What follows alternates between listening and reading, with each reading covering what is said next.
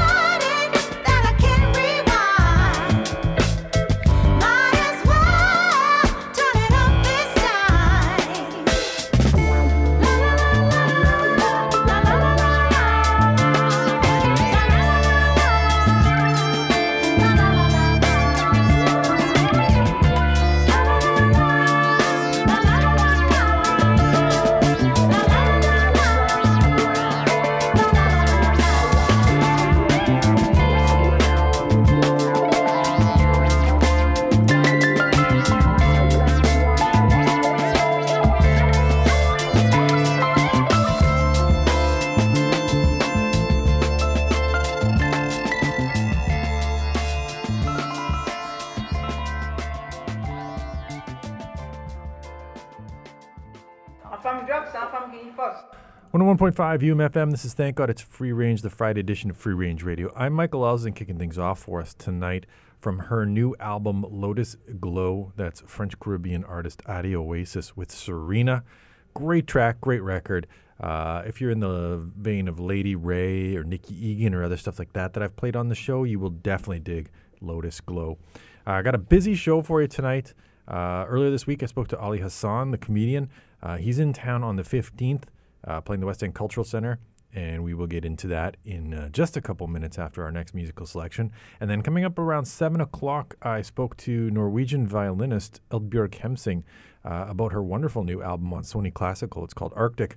As I said, we'll get into that around 7 o'clock, but first, Nashville soul singer. This is in the vein of Curtis Harding, who I've also played here on the show. Got a new single called All I Really Want to Do from the forthcoming record Love You Anyway, which is out in April. Keep it locked here on 101.5 UMFM.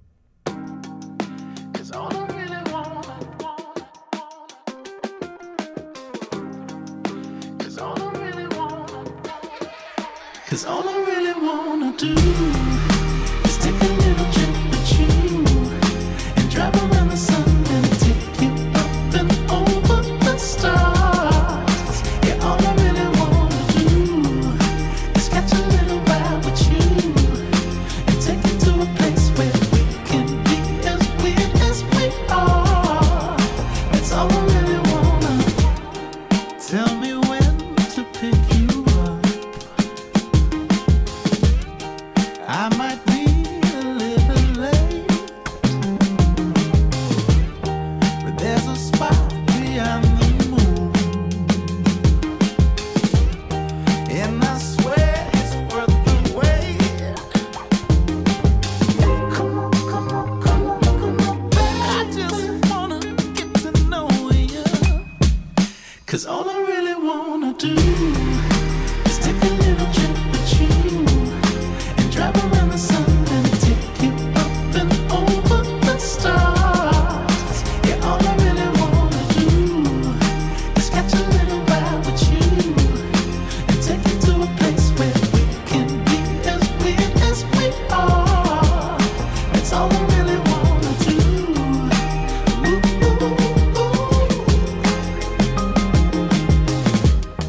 Aries, Pisces, Scorpio, Leo, Libra, Gemini. Which is yours? You let me know. Let's take a spin around your sign. Oh yeah, baby. Come on, come on, come on, come on. I just wanna get to know you, 'cause all I really wanna do is take a little trip with you and drive around the sun and take you up and over the stars. Yeah, all I really wanna do is catch a little ride with you and take you to a place where we can be as weird as we are. That's all I really wanna. Come on, come on, come on, come on. I just wanna get to know you. Come on, come on, come on, come on. Come on, baby, let me show you.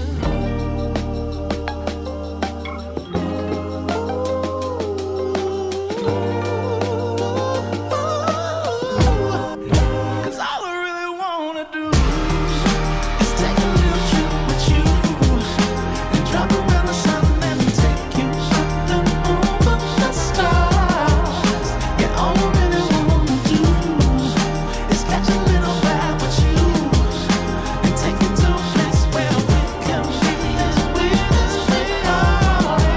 That's all I really wanna do. Come on, come on, come on, baby. Oh, come on, come on, come on, baby.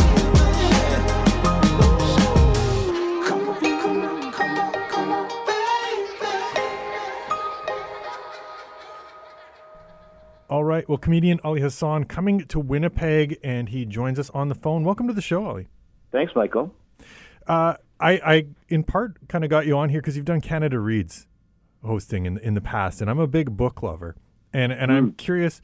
I mean, are you a book guy? Like, is that how you ended up doing this? Because I know sometimes comedians end up hosting like cooking shows or things like that, where because it's like the personality driven thing. It's not necessarily a connection to the subject matter per se, but like, are you a big book guy? It's a little bit embarrassing to admit this, but I'm not trained in the world of journalism or radio or even like, my father was an English teacher, and he would regularly berate me for not reading enough. I'm not even a voracious reader. I love reading, love it, but I don't even read that much. Canada Reads is personally so great. It forces me to read 5 books before the month of March every single day, every single year. Right. So then, do you talk to your dad and say, hey, like, have you read these books? What do you think of them? Or are you just kind of like taking your own notes and going into that Canada Reads process with what? He's deep in the grave. There's no talking to him anymore, but sorry. I think he would be, he was a notorious heckler as well. He would just be like, oh my God, they're hiring anybody for anything these days, But no, I read them pretty much. The idea behind Canada Reads was there was some debate about whether the host should read the books or not, because some people were like, they'll inevitably like a book, and then all of a sudden be partial to something, and you're supposed to be a moderator and be completely impartial. But I like the idea of, if some panelist is like, and Lily said this to this person, I can then help the chat along by telling our audiences that Lily, by the way, the protagonist in this novel, you know what I mean? Like, I think it would be weird to have not read the book. So I read them, and I generally, I would say 90% of the time, enjoy them thoroughly and get introduced. A couple of times I've been introduced to my top 10 books of my life through Canada Reads.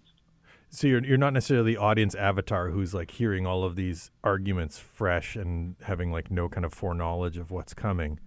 That's the other thing, right? I have some sort of like, they'll probably pick up on this. They'll probably pick up on this. And when they do pick up on this, I know that somebody else who has a book that has, a similar argument will want to pounce on that person. So I can kind of move the discussion in certain ways sometimes. I always like that, yeah. Does that experience as a host prep you in terms of thinking about guests as like, you appear on cue, you appear on As It Happens, you've been a guest on other programs. Like, does it make you think about like what the host is going to kind of come at you with? Sometimes, sure. Sometimes. I feel like when I do an interview, it's a little bit more like improv. A long time ago, I asked Colin Mockery, one of the interviews I've done. Colin Mockery, may know him. Whose line is it? Anyone? One of the greatest improvisers to ever play the game.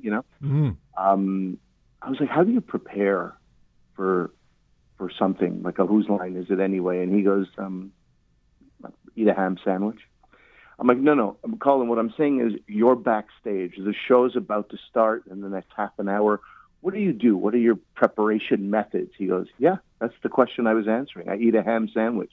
And I was like, how does that help you prepare? He goes, because I just clear my mind completely so that I'm just ready for whatever. It's really about clearing everything in your mind. And I kind of go that direction with interviews when I'm the subject of the interview. When I'm the interviewer, it's a completely different ballgame, obviously. But yeah, generally I just clear my mind and let myself have some fun with the interview. Well, speaking of ham sandwiches, the show you're touring is Does This Taste Funny? Nice one. Thank you. Nice one, Michael. Thank you very much. I wasn't going to draw attention to it, but thanks. So, I mean, obviously food figures centrally to this tour, this routine. First of all, have you had a ham sandwich that tastes funny? I'll tell you what, of all the pork, as a Muslim, you don't eat pork growing up, so it's this big, kind of this sin, what's that called when something is denied to you? This forbidden fruit. Forbidden fruit is the word I'm looking for. I've had so much of it that I forgot the term forbidden fruit. but you kind of pick and choose. You're like, which pork is worth it? You don't go willy-nilly into the water. So of all the porks, I could live the rest of my life in its entirety without ever having ham again. So I've had ham sandwiches that are not funny at all. They're just bland and kind of completely lacking oomph. that is until you try Serrano ham, right? Right. There's good hams out there, but the yeah. general sort of maple glazed ham, I'm not really much of a fan. Like Andrea Bargnani's ham, that kind. Oh yeah, absolutely. I mean, I would travel for that ham. So in terms of building a set around this topic, like, is this something where, like, because it's a journey you've been on personally, like, you just are like making notes as you go along this, or is this kind of like, how do you build a set around a topic? I mean, I've been making notes throughout my life in a way. You know, these are stories I've had throughout my life. As I was a chef and I was a caterer, I was a cooking instructor. My life was definitely very, very rooted in food, and I thought it would be for the entirety of my life. So I've had to sort of think about, like, how did I get into this? Why do I do this? And these stories kind of stick with you. The challenge is, how do you present it to people? How do you present it in a theater? How do you make it a cohesive thing? And I actually enlisted the help of some comedy writer friends that I have. One particular person is Phil Luzzi, and Phil does a lot of directing of people's solo shows and comedy specials. And his gift is, he takes all the stories that people have, and he can be like, yep, this should come before this should come this is where you should end, this kind of thing. So with some help, I was able to, like, assemble this quickly, especially because, during the pandemic, there was a lot of time to think about this stuff, and I wrote a book, which I'll actually, I'll have with me. I sell it and I sign it when I'm on tour. But the book is called Is There Bacon in Heaven? And I knew that I was like, I should save some stuff for a second book one day. And so then I had, like, these two things kind of going concurrently. The food world, so even though the book has the word bacon right in the title, you think that would be the food book. But there's many more stories to tell, which is why I have this tour. Is there some linkages or commonalities in terms of editing a book and shaping kind of the narrative in a book to a live set, and, like, how you kind of create or craft the, like, point A to point Z? I was actually quite surprised about this, that, I toured a show called Muslim Interrupted. That was my previous comedy special. Mm-hmm. And a guy I knew said, I think you might have a book on your hands. He was in the book business. I was like, oh, my God, this is amazing. He sets me up with this editor. I send him the transcript of Muslim Interrupted. And I said, well, what do you think? Do we have a book on our hands?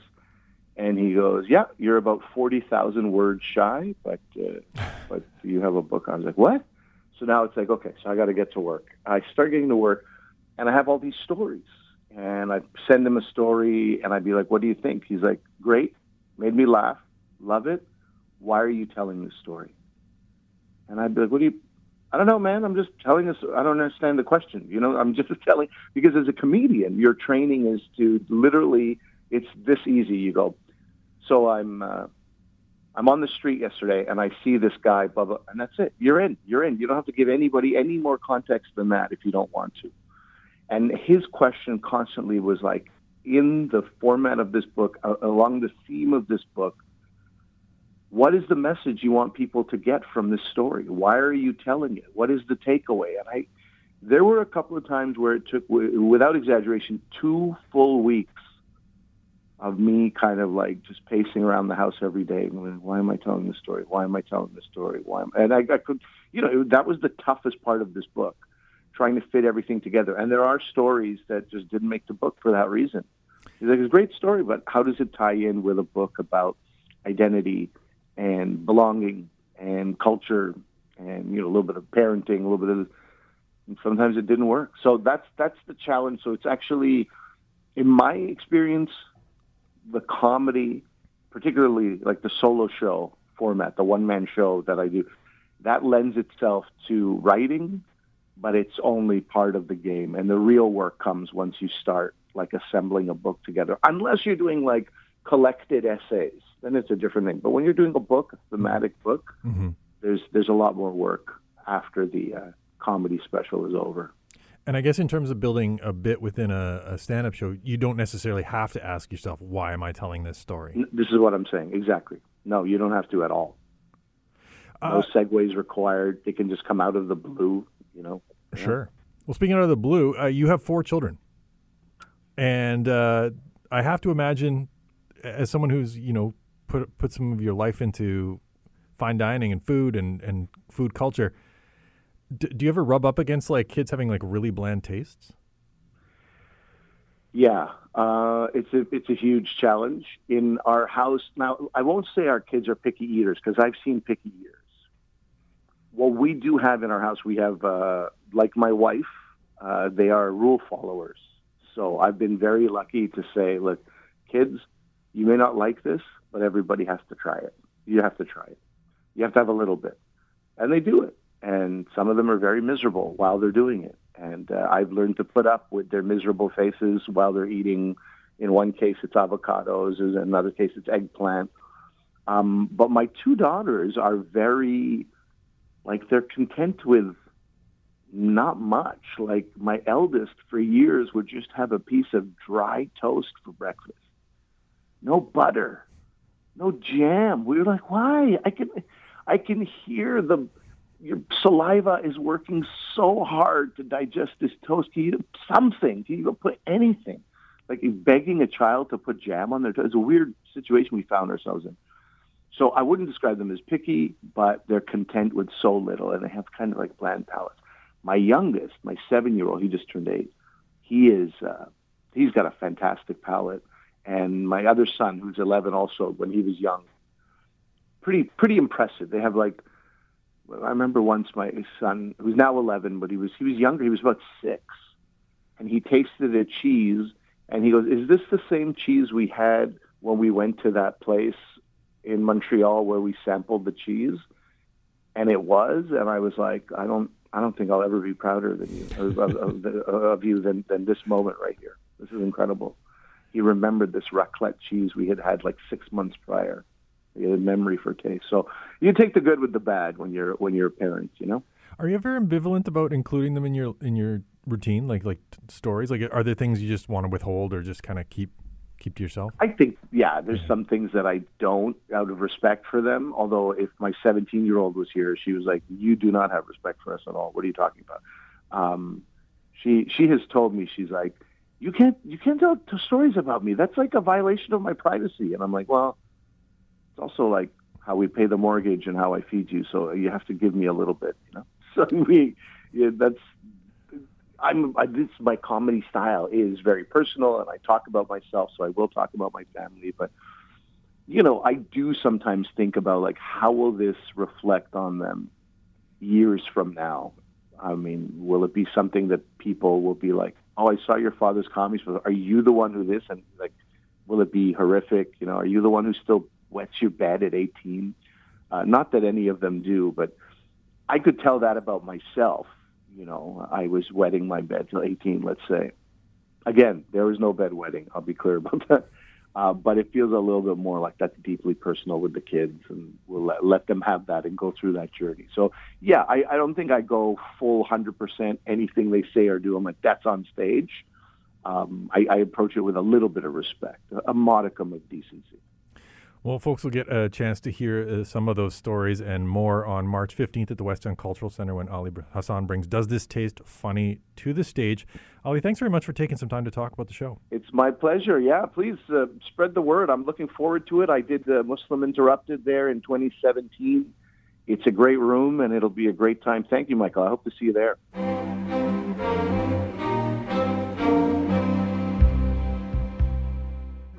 What if some of the students are vegetarian? They can remove the pepperoni. But Mr. Ingle, what if some of the students are vegan?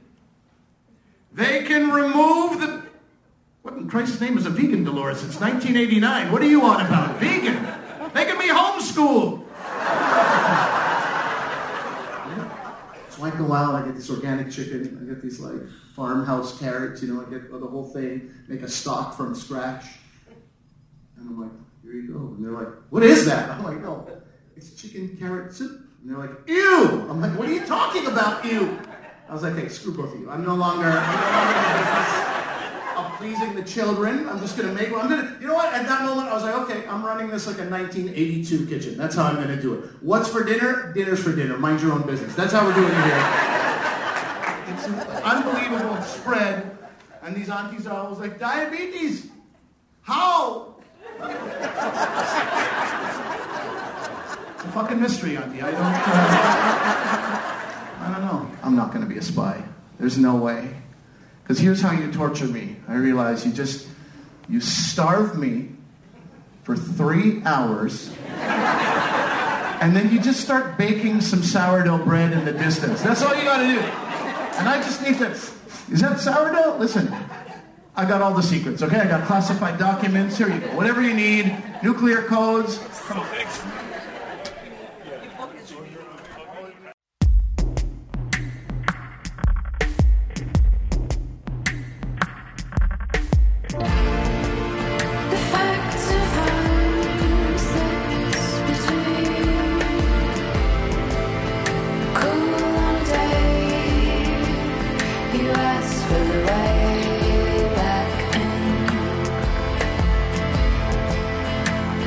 Something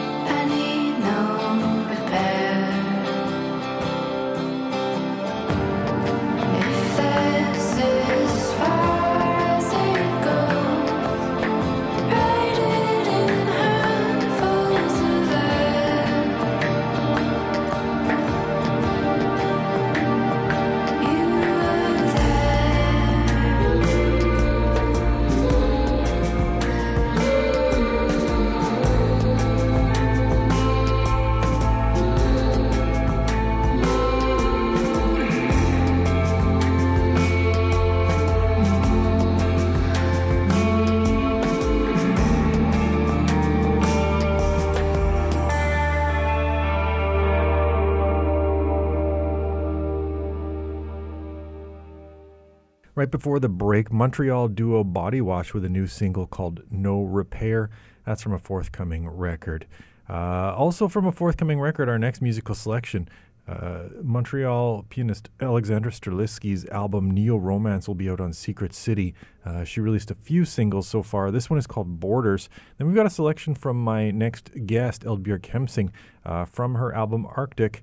It's Under the Arctic Moon. Keep it locked here on 101.5 UMFM.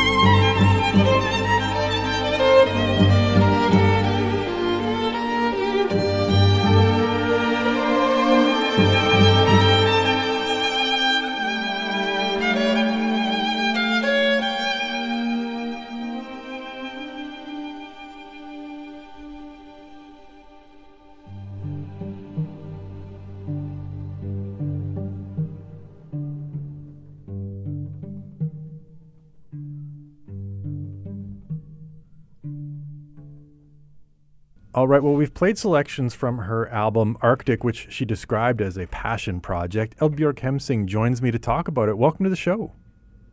Thank you so much. Thank you for having me. So I want to give folks a little bit of background about yourself before we kind of get into the project itself and talk deeply about kind of the creation of the music. As I understand it, your mom taught you to play violin? That's correct. So was that like an intentional thing on her part? Like was she like, okay, these kids are always going to play the violin, or did you have to show an interest and then kind of get into it? Like how did that come about?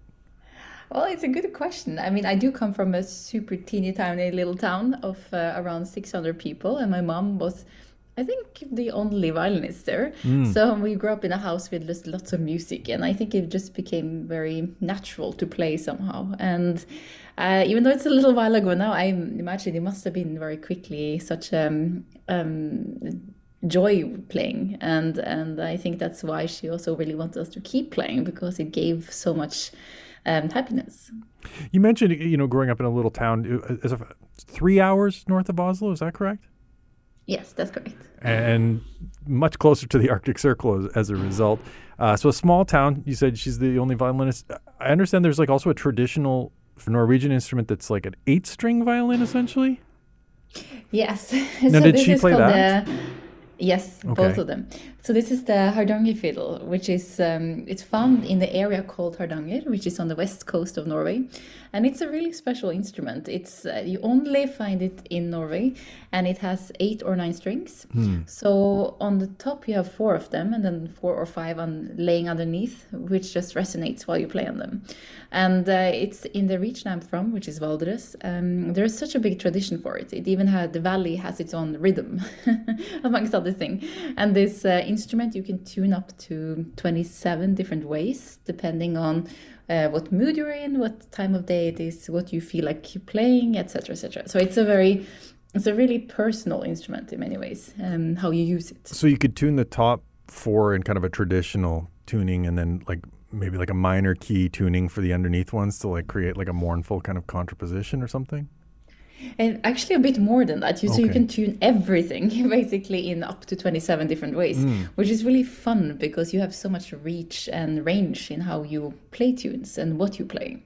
And it's a really interesting instrument. It also has on top of the violin, it looks like a head of dragon, and which is supposed to scare away, frightened bad spirits. So it's a little bit of spirituality connected to the instrument. So there's as some well. folklore around the playing of the yeah. instruments and not just the music it makes. Absolutely. Does what you learned on that instrument translate to the violin? Like does it make you think about the violin in a different way because you're, maybe think performing differently with so. those? Oh yeah, definitely. I mean, the Hardanger fiddle, it's a little bit smaller than a normal violin, and you play it almost a bit like a baroque instrument.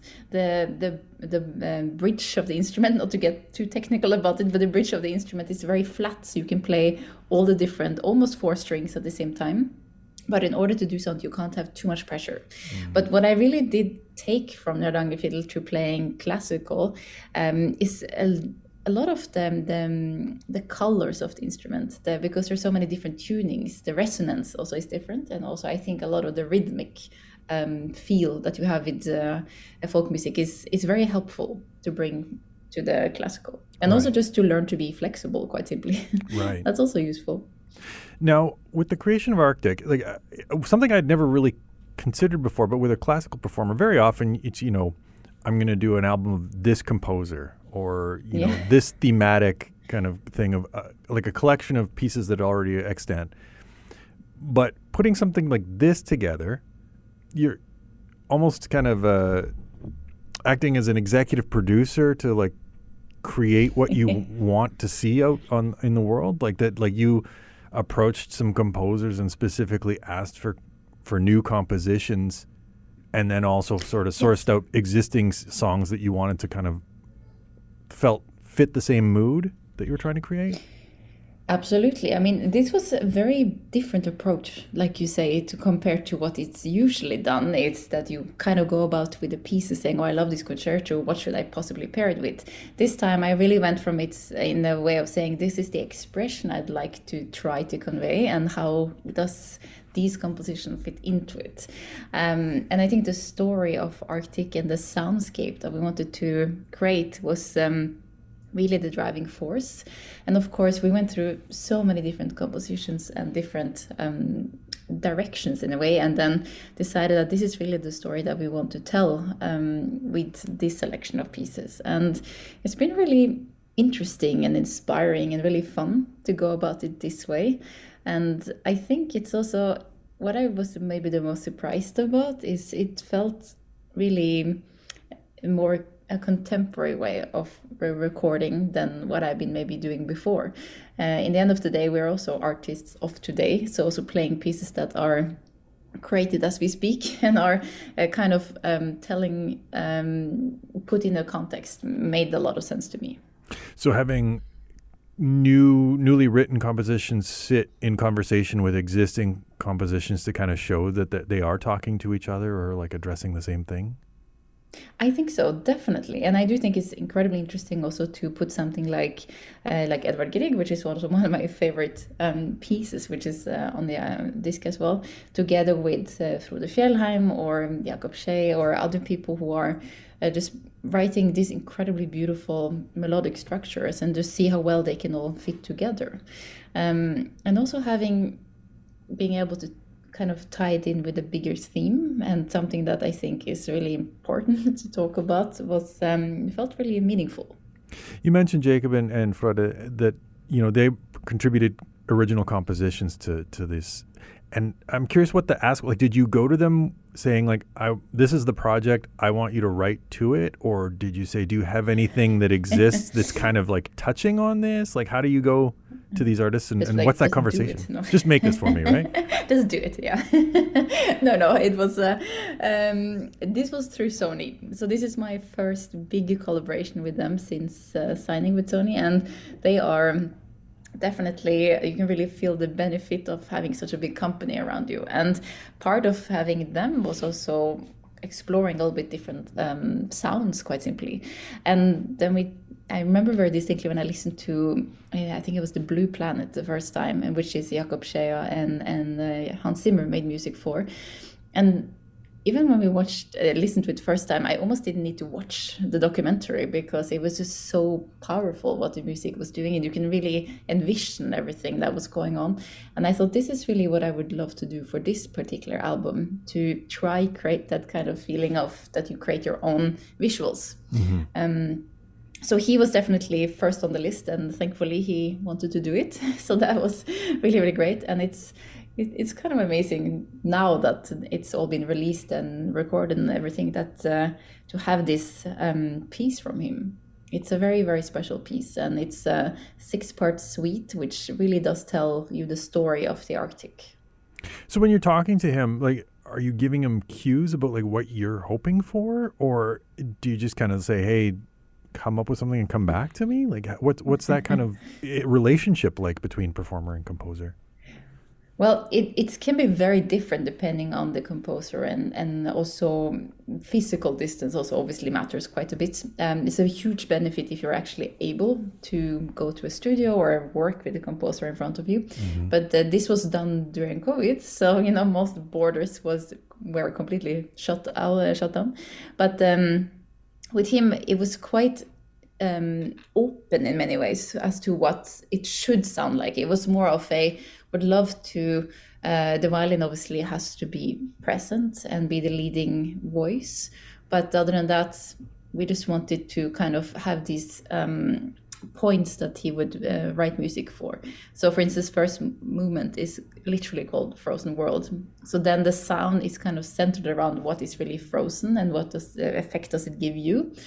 And then it kind of goes through all these different stages of what goes on in the Arctic. So everything from polar winds to the sunrise to back to sea ice and the melting of it and all those things. So, I mean, he had kind of both very specific images in mind, but at the same time a lot of freedom in how to create music around those topics. I read an interview you did with Violinist, and you talked about, like a lot of people's conception of the Arctic is like harsh and austere. And so the inclination would be to create a sonicscape that demonstrates that or speaks to that, but that you feel that there's a great beauty to the Arctic that you wanted to convey. Was that something that you talked to Jacob about in terms of this Arctic suite, that like, I want beauty in this? Not as specific as that, but to me this is also one of the many, many big keywords about the Arctic, which is important to convey, and that is that it is such a unique, multi-layered place. And like you say, I think many people do have the impression that it is stark and difficult and dark and just almost, not possible to live there. So to me, this was a really important part of anything that had to do with Arctic. You need to try to show all the different sides. And I think it really came out in that way from the way he wrote his music, which I'm really, really grateful for. Speaking of all the different sides, you recorded with the Arctic Philharmonic, and I imagine that was like integral to the project, that like if you were going to do a project about the Arctic, these would be the people that you record with? Absolutely. And I've known them for a very long time. So to me, this felt really natural. And they're a fabulous group of musicians, and they're very flexible. And they really understand this sound of the North, if I may put it like that. It's something about being flexible and keeping the lyricism in their way of playing, not too romantic, not too rubato-ish, but very pure. And they definitely have that sound. And I couldn't imagine anyone better to record such an album with. Now, Frode Fjellheim, obviously, a lot of folks who don't know classical music or contemporary composition may know his work just because they've seen Frozen or have heard the soundtrack. What was your first introduction to him? Well, Frode I've known for almost as long as I can remember. He's an amazing musician and composer. I've known him more as a tradition bearer from the Sami tradition. And then his more kind of Frozen style came later. So I definitely knew him much more as a Sami performer. But when we talked about the Arctic, it's of course super important to also acknowledge that this is a big part of the history of the Arctic. And of course, as anything that is such a strong tradition that's not your own, you have to be very respectful and careful not to try to do the same, but be inspired by it. And with him, I felt really safe in doing so, because he is also a bearer of that tradition. And he made two pieces where he took very specific elements, which is Under the Arctic Moon is one, and the other one is The Return of the Sun, which are two very important elements in the North. I'm sure you also experienced this in Canada, but also, when the sun returns, it's a big happening, and it's hope and it's life and new beginning, all those things, and it's important to celebrate it.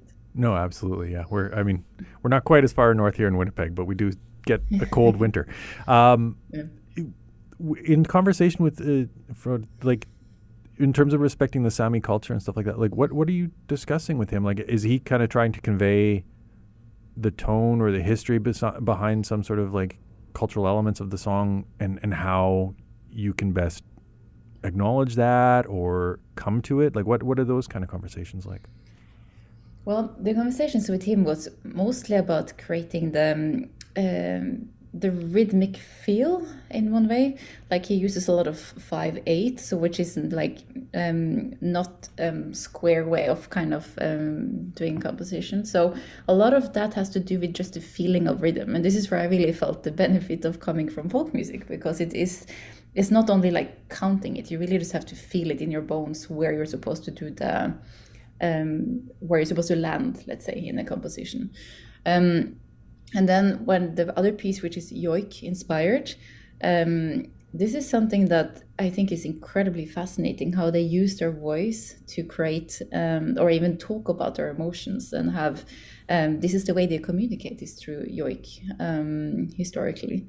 And it's such a fascinating tradition, and I feel like I don't even know half of it, but it is amazing to have a little glimpse into it and be able to be fascinated by it. Well, speaking of tapping into tradition, your community is not far from Jotunheim. Yeah, and that's right. there's like Norse mythology that you lived under the shadow of.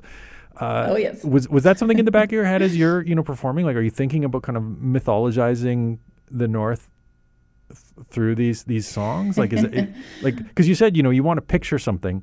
Like, are you picturing that mountain? Are you picturing Mjolnir or something? Like, what's kind of the imagery in your head? Well, I can give you one image right away, which has to do with my name. So I don't know if you know this, but my name also comes from the Norse mythology. Okay. And Eld means fire, and Björg means protector. So I am literally the fire protector of Jotunheimen. So that's also already quite an image to have in mind, I would say. So, I mean, a lot of this mythology and this kind of Nordic background, of course, it's always present one way or another. I find it even whenever I'm playing, let's say, Beethoven, Brahms, or anything that's very core classical, or something newly written like the Arctic repertoire. I think it's always going to be there because it's such a big part of the identity, quite simply. But Jotunheim is an amazing area, and like you say, there's so much mythology connected to it. Did your parents tell you why they chose that name with that sort of tradition and meaning to it? Yeah, it's because of family, actually. So my grandmother was called Ingebjörg, so they wanted to give a little spin on the name. So this is a very old name. I don't know exactly how many people have this name anymore, but it's quite a small percentage, I would say. But it is, when I was small, I didn't kind of quite get it, and to me it sounded a bit old-fashioned, but now I like it. It is has a powerful meaning, literally. Well, I have to imagine in a place like the Arctic where it's cold, protecting the fire is like central to life. Absolutely, and there's even a day of Elbjörg, the name Elbjörg is celebrated on January 7th. And it is even a little bit of a tradition around it. So, like you mentioned, like in the older times, and even today, I would say, having heat, having the flame meant life. It literally meant how to sustain and to be alive. So, back in the day, according to tradition, the most important person in the house, which was the female, was supposed to, on January 7th, invite for a meal and to gather around the flame. And then she was supposed to say, welcome the flame into the house, but say so high, so far, but not further. And then this way you would protect the flame and be the protector of it, to carry on and care for the family and for everyone around. So drawing the boundaries or setting the limits and terms on things. Speaking of setting the limits and terms, I want to get you to pick a selection from Arctic that we can play for listeners. Ooh. And if you can give me a reason or an anecdote, or maybe if you can tell me kind of what visual picture you had in your head when you were performing it or recording it. That is interesting. Okay, how many can I choose? Whatever. We got time. Okay, all right. Well, I would actually maybe like to start with choosing something from the Arctic Suite. Okay. Just because it is made specifically for the album, and it also kind of sets the tone, quite literally, for the type of sound you're going to hear. For this, I would probably choose the first one, the first movement, which is called Frozen World. And this, I think you can really picture more the kind of dark and stark whiteness that you find in the Arctic. It's very, very cold. And that's the feeling you should have, I think, when listening to it. All right. We'll give that one a listen. Eldbjörg, the album is called Arctic. It's available now through Sony Classical. Thanks very much for taking some time to talk about the album. Thank you so much for having me.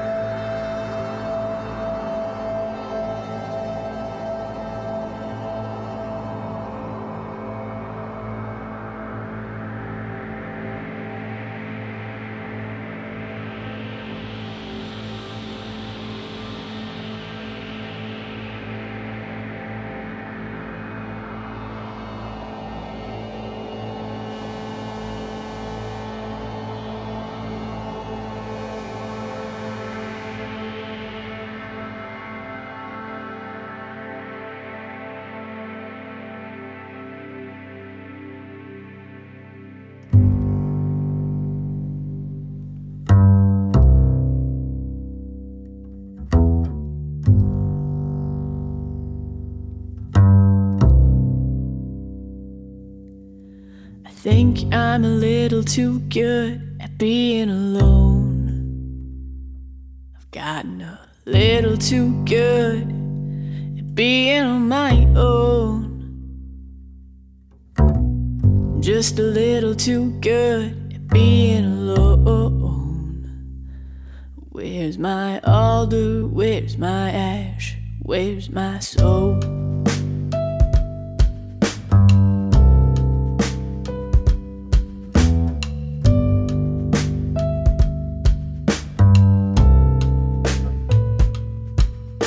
I used to send myself to my room just to beat them to the punch. If I liked it up here, no need to fear the next time I mess up. So I'll be taking the overstory, Fiona and Joni, 'cause space to think is all I really need. 'Cause up here I'm the only one that can disappoint me.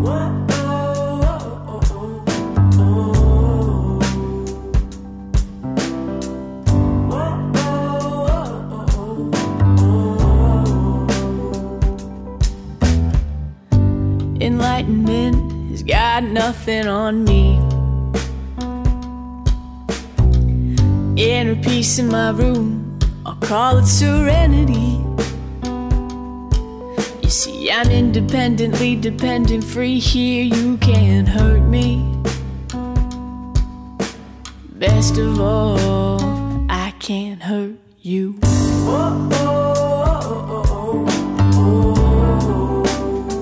I can't hurt you, no.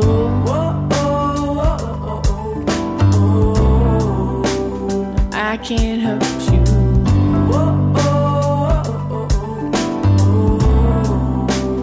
I can't hurt you, no.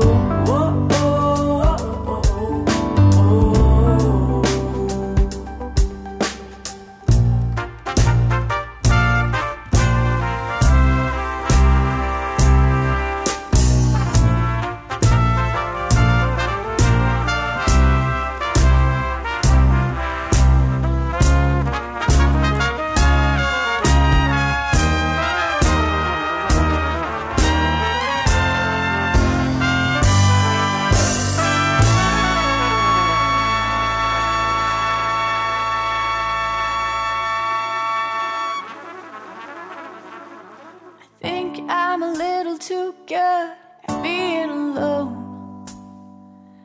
I've gotten a little too good at being on my own. You see, I'm just a little too good at being alone. So where's my alder? Where's my ash?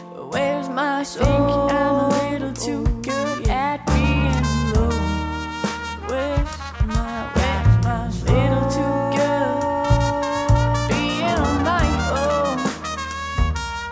Where's my soul? I'm a little too good at being alone.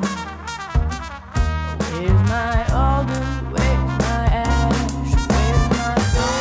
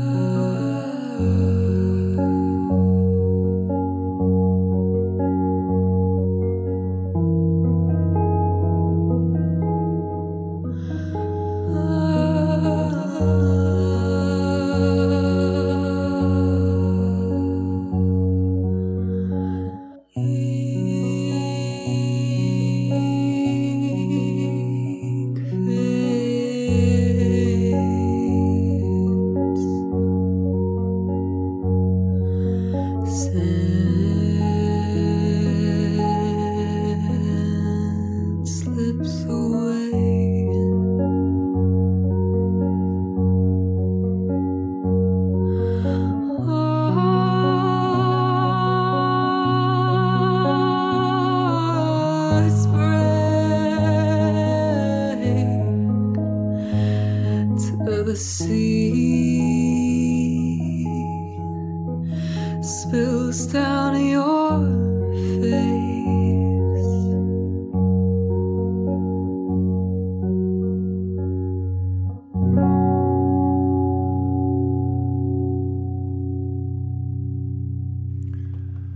Back here on Thank God It's Free Range, the Friday edition of Free Range Radio. You just heard Thunder Bay artist Kate Greenwood with The Gulls off of their Memories EP. Before that, Jill McKenna, who has performed with all sorts of folks, has a new project under the name Marivon. The album None of This Is Mine is out today. We heard two songs. There was a Small Echo and a Hollow Bone, and We Are Hexagons and Ancient Honey. I had emailed with Jill saying my favorite was There's a Small Echo and a Hollow Bone, which is early in the record. And Jill emailed back to say that We're Hexagons and Ancient Honey was actually part of kind of the same song structure and recording. So decided to play those back to back.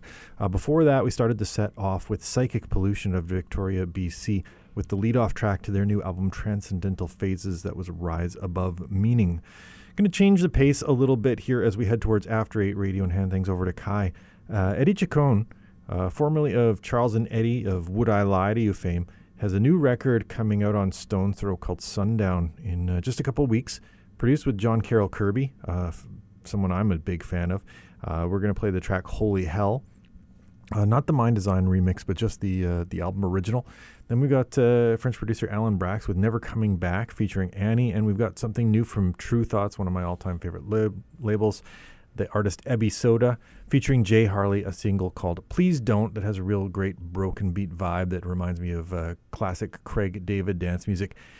Keep it locked here on 101.5 UMFM. We'll be back here on Thank God It's Free Range next Friday.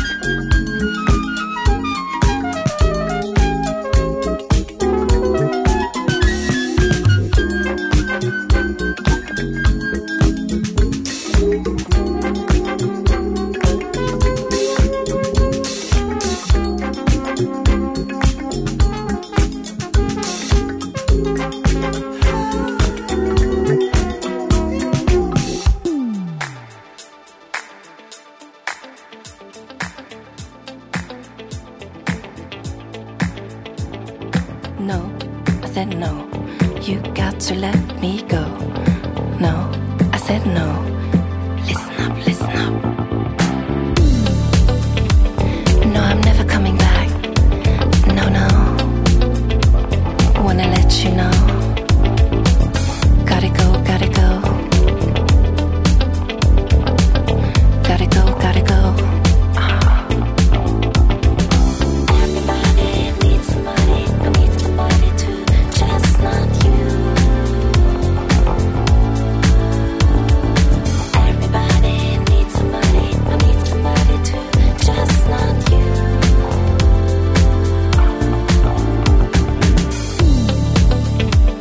No, we're never looking back. No, no. It was hard, yeah, I know. Gotta go, gotta go. Gotta go, gotta go. Everybody needs somebody. I need somebody too, just not you. Just not you. Everybody needs somebody. I need somebody too, just not you. Just not you.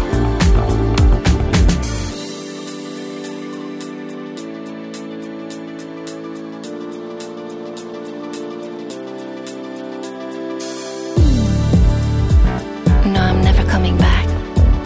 No, no. Wanna let you know. Gotta go, gotta go. Gotta go, gotta go.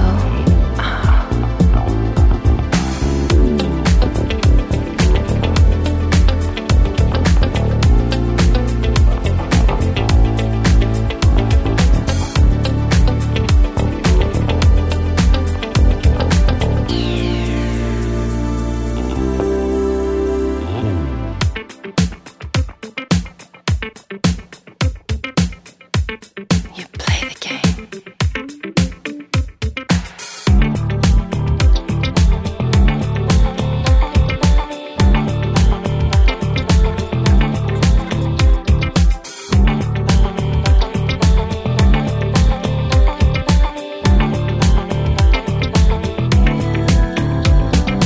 No, say no. You got to let me go. No, say no. You got to let me go. No, I said no. You got to let me go. No, I said no. You got to let me go.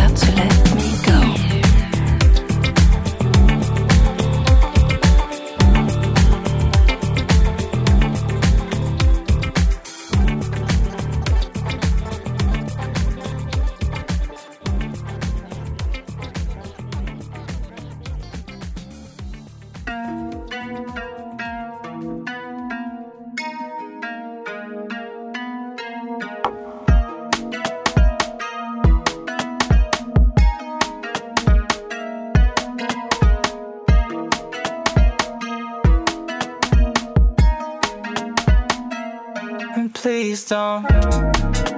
How am I supposed to? You broke me up. You're still doing things up. Hold me close, don't let me. And please don't. You broke me up. You're still doing things up.